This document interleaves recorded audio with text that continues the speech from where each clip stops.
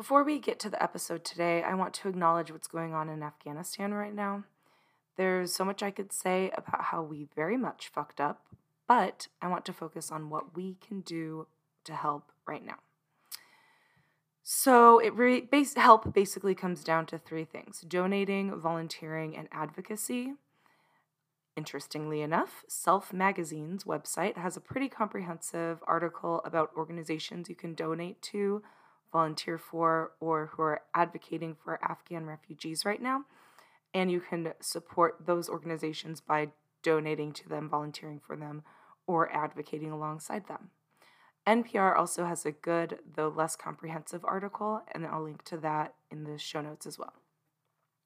Personally, I am not in a position to donate money, so I reached out to a few organizations to try to donate my time. Primarily, getting my TEFL certification right now and tutoring English. Wow, I said that like I don't speak English. English might be most helpful, but I can also mentor refugees in a few areas. So the organizations that I reached out to are Lutheran Immigration and Refugee Services, Church World Service, and Homes Not Borders. But I'm also going to look into more local organizations. I also really want to start donating reusable menstrual pads, but I don't know yet if that would be the most helpful use of my time. So, please check the links in the footnotes to find the articles as well as the organizations I reached out to. They do tend to be faith-based, but don't let that put you off. Okay, now on to the show.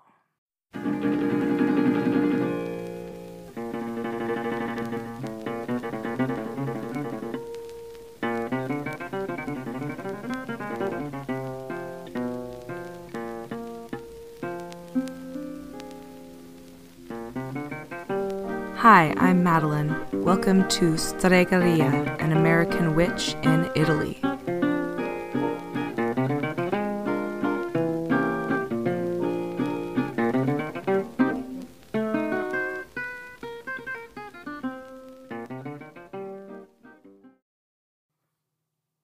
When I see a bug out and about, I don't usually think much of it, except that I hate them. But bugs exist, especially when I go outside, and so that's that. Around the time I did the tarot reading I did for myself last episode, I was being harassed by a wasp. No, I can't prove that it was the same wasp each time, but I'm pretty sure it was. And when I say harassed, I really mean that. Almost every time I went outside for a few weeks, especially during a certain time of day, this wasp would at least make its presence known and at most land on me and scare the shit out of me. The first time it landed on me, I was wearing shorts and it landed on my leg, and so I got up and I screamed and jumped around like you do, and it just stayed there crawling around, not stinging me. And I was screaming, "It's gonna bite me, it's gonna bite me."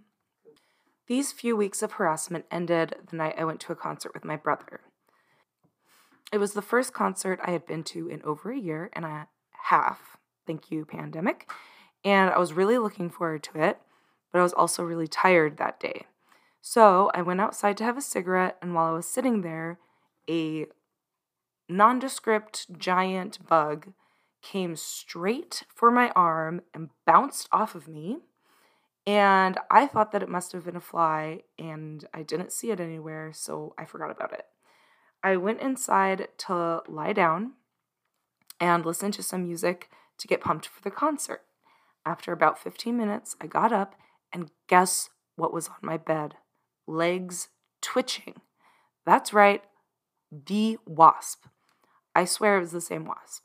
And I'd laid on it and killed it. Well, I said my goodbyes and took the body outside. It wasn't squished, though, which was kind of weird, but it was just, maybe it knew it was going to die and landed on me because it loved me so much. Wanted to spend its last moments with me.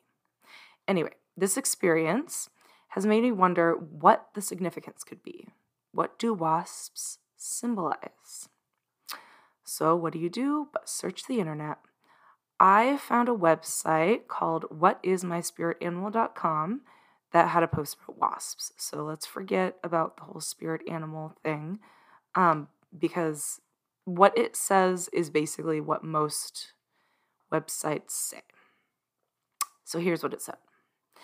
It appears that WASP speaks to us of the paths we take in life, knowing what you are getting into and how to get out of it if need be. Characteristics for WASP spirit animal include, well, a lot of words. But here are the ones that stick out to me. Foundations, development, eye-opening, building, breakthroughs, advancement, planning, introspection, and progress. I cross-referenced, like I said, with a few other websites, and they all seem to say the same thing. I think it's significant that this is what the WASP symbolizes for where I was and am in my life. Going to Italy was an exciting idea at the time, but it was before I had taken any steps toward it. The WASP stayed with me until I was sure, until I had officially decided, and then it left. Around this time, I did some looking into my natal chart. So to start, I am a Pisces sun, Leo moon, and Pisces rising, or ascendant, however you want to say it. I also have Pisces in my Mercury and Venus positions, but also I have Pisces in my North Node position. Before looking into my natal chart, or even knowing what a natal chart is, I was into astrology like any witch kid. I knew I was a Pisces, and that basically was it, but I never identified with being a Pisces. So Pisces is the dreamy, sensitive, emotional, spiritual sign. When you read about Pisces, it's all about someone who has their head in the clouds and someone who's psychic, or someone who's really tapped into their intuition, at least. I pictured a dreamy hippie lady. All of this while I was listening to death metal and starting or participating in fights and honestly bullying at school. I, at the very least, did not think of myself as a spiritual person. It's complicated, but in short, I've always had a lot of beliefs, but never really felt them. The North Node represents the lessons we need to learn in this life, lest we succumb to our South Node characteristics, which is the opposite sign, which for me is Virgo. I have so much Pisces in my chart because, well, this is what I'm thinking. The universe wants me to learn something. I think I need to learn how to be a spiritual person in this life. Putting Pisces in my sun side and in my North Node and everywhere else is a huge sign to me in this regard. So basically, Virgo, the South Node, is what I came in with. It's a mutable earth sign, and it's all about analysis and order, being humble and modest. According to horoscope.com, which I had to go to because I know nothing about Virgos, people in this sign are kind and good planners. So, here are a few things it says that are me. It's important to earn a Virgo's trust, but once you do, that Virgo,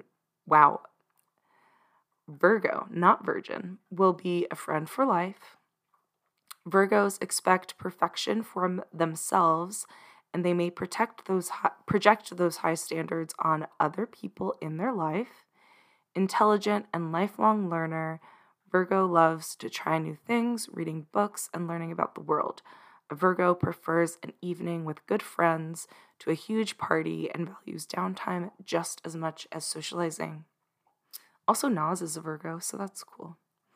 Pisces people are, when I looked it up, some people I've never heard of, and then some basic seeming pop musicians, and Albert Einstein. So I guess I have that. I must say, the perfectionism piece is so true to me. I have very high standards for myself and have had a hard time understanding people who don't also have high standards for themselves. And this has been the basis for quite a few, maybe, fights in past relationships. Not that I was super aware of it at the time, but looking back, yes, that's that was the problem. So, Virgo is the opposite of Pisces and is a sign I identify with probably more than Pisces. I do think that I'm an intuitive person and an empathetic person, but I think everybody is intuitive, and I think empathy is a skill. Intuition is a matter of listening to and acknowledging the intuitive body feel and then acting on it instead of ignoring it, or at least acknowledging it, So what I do is acknowledge my intuition and then ignore it, which is not good. Because once I had a job interview and nothing weird happened or anything, but I had a weird feeling about it.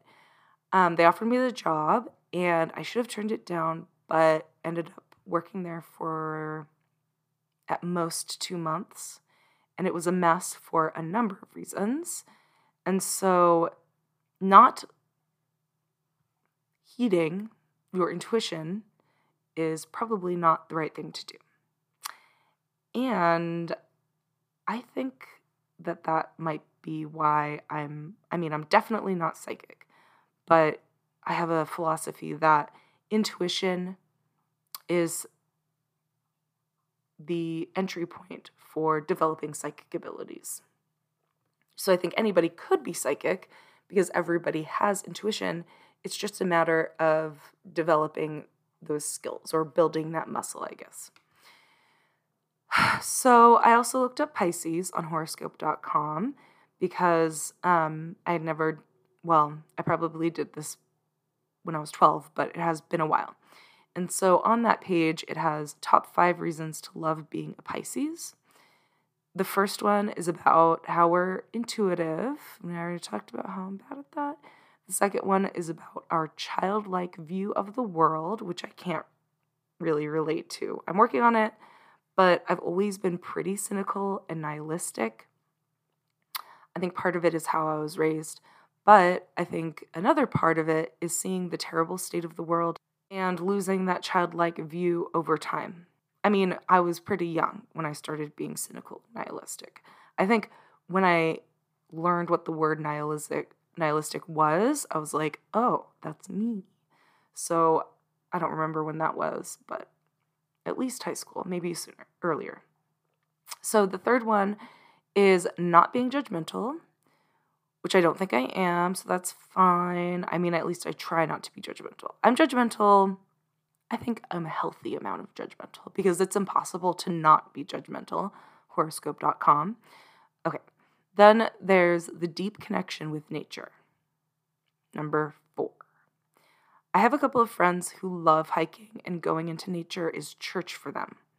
I mean, I love nature, but I feel like I'm just so closed off. I have a hard time connecting to it like that. This is so stupid. I definitely don't, and I quote, inspire people with the way you understand the rhythm of the seasons. What does that even mean?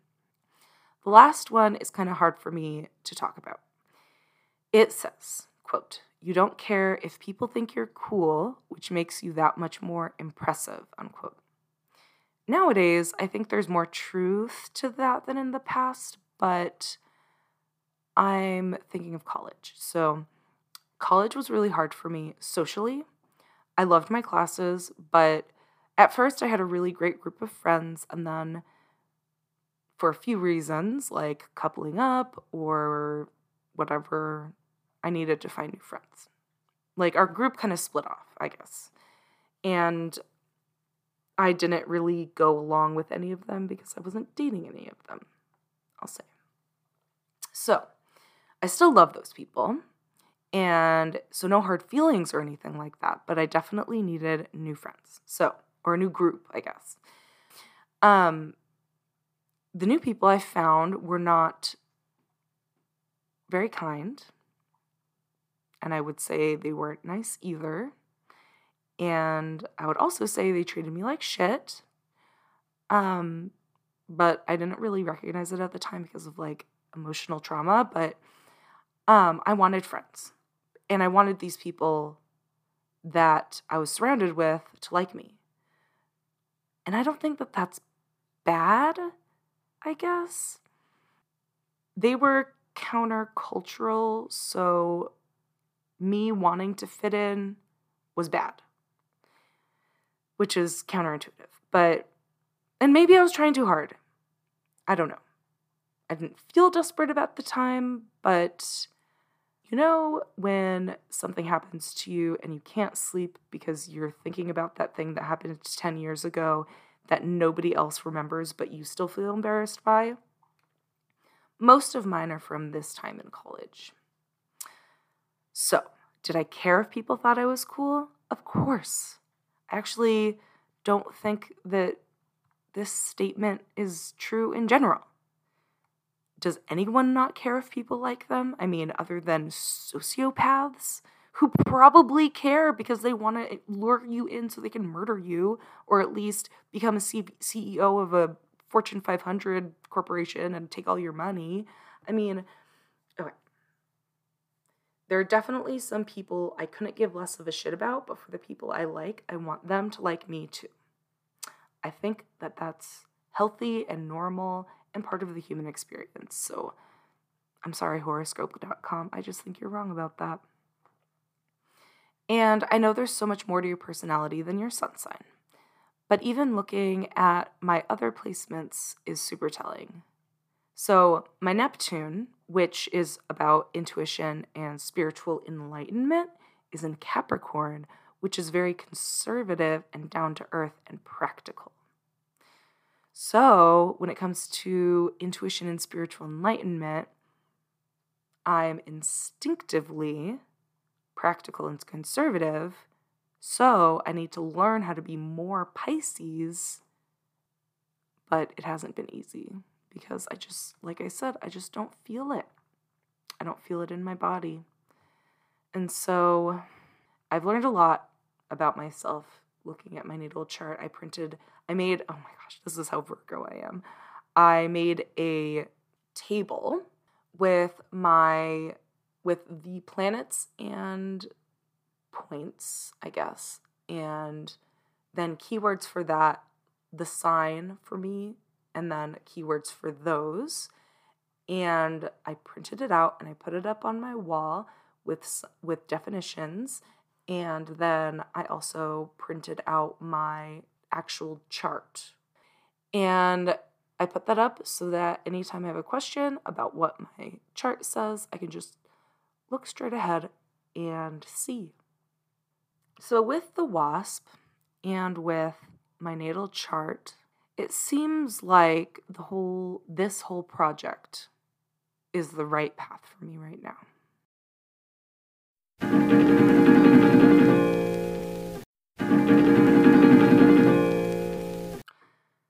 Does my ancestry matter in my spiritual practice, or is my local landscape more important?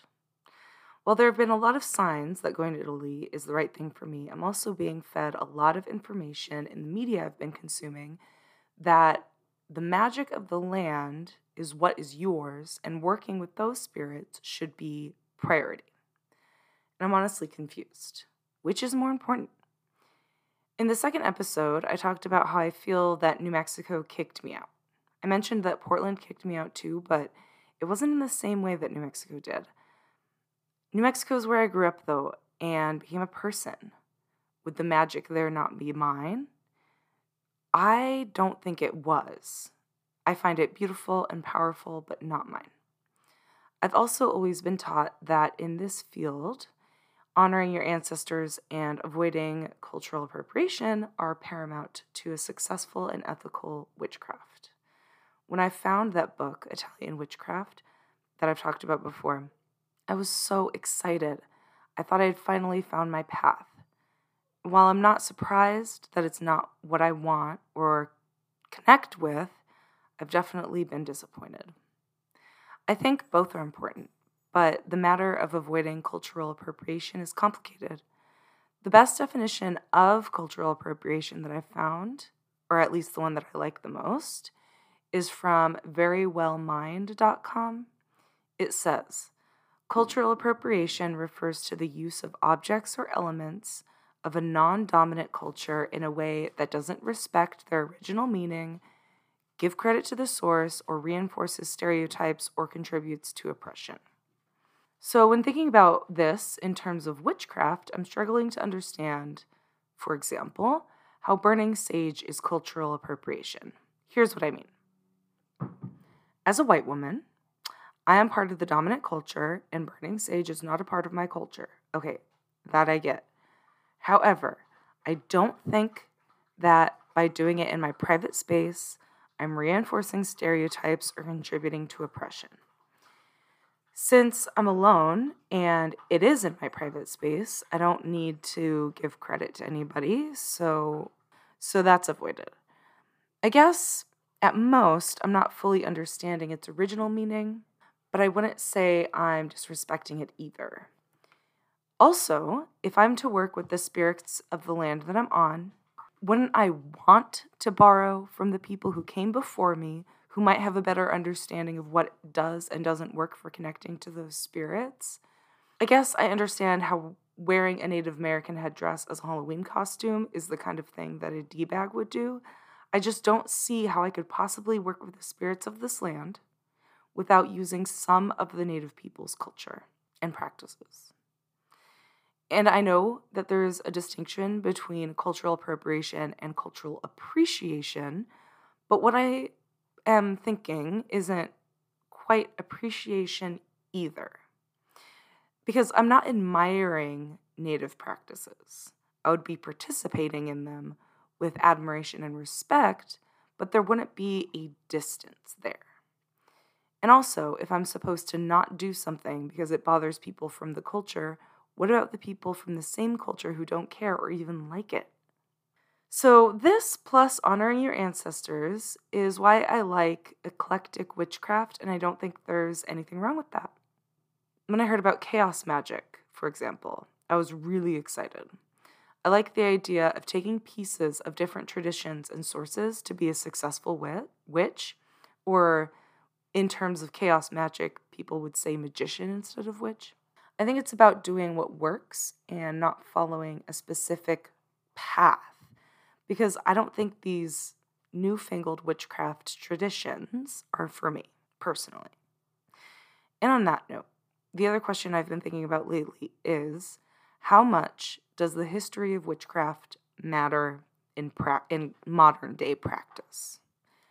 Okay, one of the main things that bothered me about studying anthropology in college, of which I have a degree, was that there's no way for us to really know or understand ancient cultures and religions. For one, I don't think one can really understand a culture without seeing it or participating in it. And maybe even then, will you ever really understand a culture without being a part of that culture? But for two, we are distanced from these ancient and sometimes prehistoric cultures by so much time and sometimes space. We can describe the physical objects they left behind and guess at their significance, but we'll never really know or truly understand. Think about language as an example. Languages and how they're used change or completely disappear over time.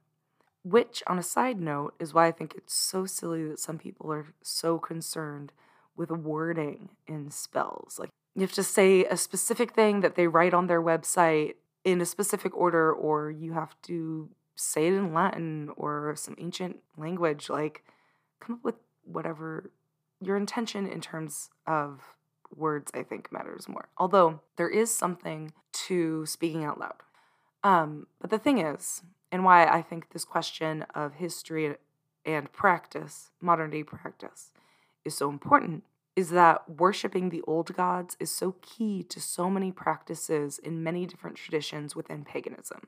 So here's what we seem to know based on my research, and keep in mind it's very complicated, and I'm not going to go over everything, but I'm going to focus on Italian prehistoric cultures. Also, there's so much more I could say about these cultures, but what I'm interested here is their religious and spiritual practices. So first of all, and if I say any of these words wrong, I apologize. The Naragic, see, that's why I apologized. Naragic civilization existed in Sardinia from approximately 1900 BCE in the Bronze Age. Sardinia is an Italian island north and west of Sicily, basically in the middle between Italy and Spain.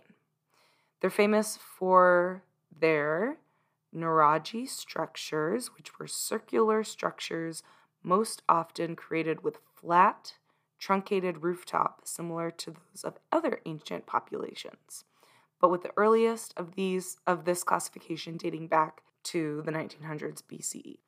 Mostly it's thought they're home dwellings. Megalithic graves, called giants' tombs, have been found throughout Sardinia also. They held dozens of people, up to possibly hundreds at some locations. It's thought that the Nuragic people took such great care to remain close to their dead that the dead had maybe turned into gods. So that's speculation. Like I said, we'll never really know. But on one of the websites that I was reading from, it says this about their spiritual practices. Spiritual practices appear to have been most often related to the dead, connections to the afterlife, and rituals of water, as exemplified in the majority of architectural discoveries. Offering benches, stairwells to sacred springs, and enclosures of sacred waters are of greatest interest, as are the possible beliefs concerning the magical properties of the water therein. So we don't know for sure if they worshipped water or it had any spiritual significance, but it's possible. Anyway, back to the quote. Based around this are the numerous nuragic sanctuaries, or the greatest of sacred springs, around which many other buildings and temples were constructed and sometimes connected. Substantial numbers of Nuragic's famous Bronzetti statues have been found near or within these areas. So moving on, pre-distinct cultures on the Italian peninsula, so main Italy, I guess, the boot, generally point to the presence of Greeks called Magna Graecia. Wow. I don't know how to say that. Graecia. Greeks were present in Sicily, Calabria, Campania, Apulia, and Basilicata around the 8th century BCE. We'll move on to the first evidence of tribal cultures in pre-Roman Italian peninsula / boot is from 900 BCE. There were different tribes with their own cultures and languages, but they all had a similar mother tongue. The similar mother tongue that their languages derived from was Sabellic. They likely practiced local religions that revolved around trinities of gods, animal sacrifices, and looking for omens and everything from bird flight patterns to sheep entrails. So the divination from entrails is actually, I feel like, a common thing back in the prehistoric people's days. I've heard of it, at least. I mean, maybe the Romans got it from these people. Anyway, the Etruscans came about around the 8th century also. They were around Lazio, Umbria, and Tuscany. Their spiritual practices seem to be based around Etrusca disciplina, a set of rules for the conduct of divination. It is thought that they practiced imminent polytheism with similar gods and goddesses to those of the Greek. And by that, I mean that there are gods of the sun, moon, sky, war, love, etc., like the Greeks had. Imminent polytheism is basically the belief that the divine is present on earth rather than outside of the physical. Then there were the Celts, who settled in northern Italy in the 1400s BCE. I'm not going to talk too much about them right now because there's just so much to talk about, and I mean, there's just so much. So like I said, this isn't everything, obviously. Well, for one, The Canagrate culture was in northern Italy before the settlement there of the Celts, and before that, the Scamazians and the Polata culture before that, and the Remedello culture before that. So people have been in Italy for a long time, which is part of the reason why I think that it's so fascinating. And I feel such a deep ancestral pull to it. But I'm particularly interested and excited by the Nuragic civilization. The Ozieri culture predates the Nuragi, but not too much is really known about the religion. They did have burial practices that we know about, though. We don't know what kind of gods they necessarily worshipped, but it's thought that they were sun, moon, and astrological gods. There's also evidence of bulls and doves being holy animals, and that there's something about water that is divine as well. And I would imagine that the Nuragic civilization got a lot from the Ozieri culture. Before I did this research, I didn't even know the name Sardinia. I didn't know that it was, I knew Sicily was there. I had no idea Sardinia was even there. But now, I definitely need to go there.